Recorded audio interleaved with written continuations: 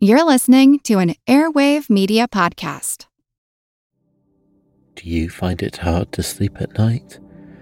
Then the Calm Cove podcast can help you sleep deeply all night long. Calm Cove has deeply relaxing meditation music and ambient sounds like ocean waves and crackling fires. All of our episodes are designed to help you relax and to fall asleep fast. Calm Cove is brought to you by the team behind Sleep Cove, the sleep podcast that consists of spoken word hypnosis, meditation, and stories. So if you want to listen to a beautiful soundscape tonight, search for Calm Cove on Apple Podcasts or Spotify and see how we're helping millions of people relax and go to sleep every night. Feel like who Art Ed? Try to slice it. Who Art Ed? Mr. Wood, Art Ed, me. Yeah. Either way, it's ambiguous. It works on so many levels. I know. That's off to a great start. Welcome to Who Arted, where we explore visual arts in an audio medium. I'm your host, Kyle Wood, and today we're going to be looking at Takashi Murakami. Murakami was born February 1st, 1962 in Tokyo, Japan. Early in his life, he was a big fan of manga. He actually really wanted to study and work in animation. So he attended Tokyo University of the Arts. Initially, he was intending to study the drafting skills and become an animator, but he ended up studying the traditional painting style, Nihonga.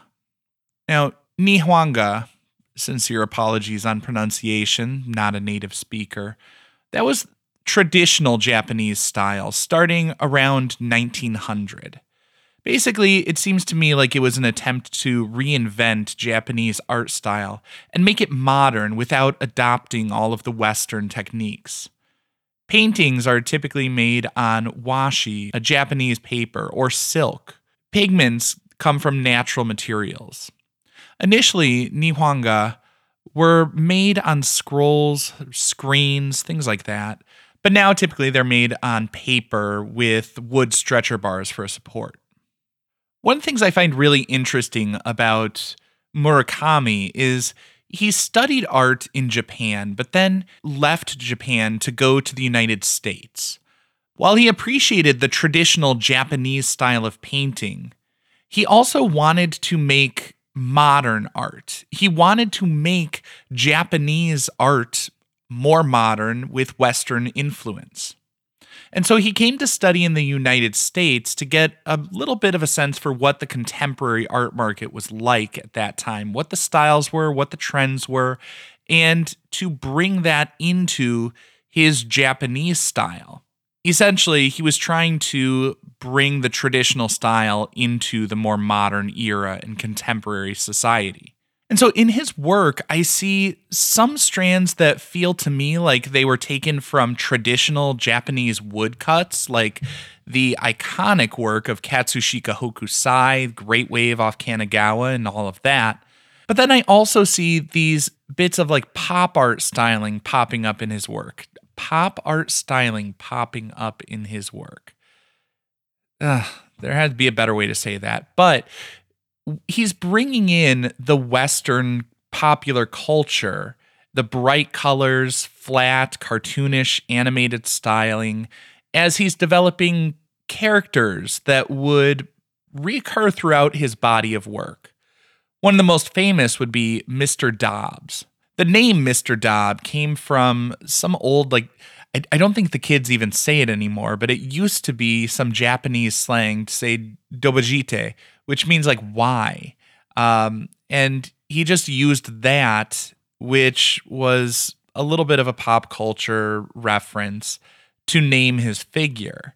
And the figure also seems a little bit of another pop culture reference. If we look at it, it is this collection of circles that feels like a distorted, odd take on like Mickey Mouse almost.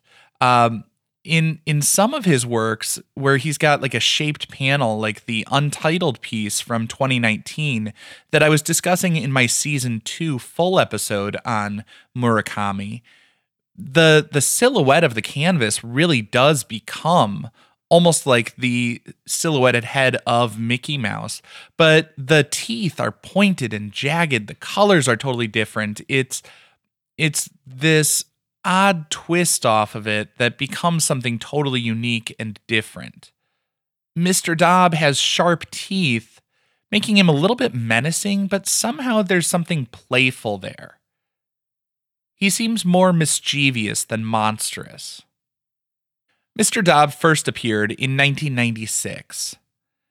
There's a painting titled 727. If you want to learn more about that, again, I would refer you to the full episode from season 2. But I think what's most interesting here is in that 727 piece, we see washes of colors that feel almost like traditional Japanese woodcuts, but with a more contemporary flair, with the pop art and all of that. It's a global piece. And this gets at one of the biggest bits of Murakami's philosophy. He talked about super flat, this idea of this flattening of society, the high art and low art all being mashed together. It all becomes one. And Murakami is making things for all levels, all stratas of society to enjoy. He's got things from the fine art paintings we see in museums to prints and collectible toys and plastic figurines that would all be within the budget of the ordinary person.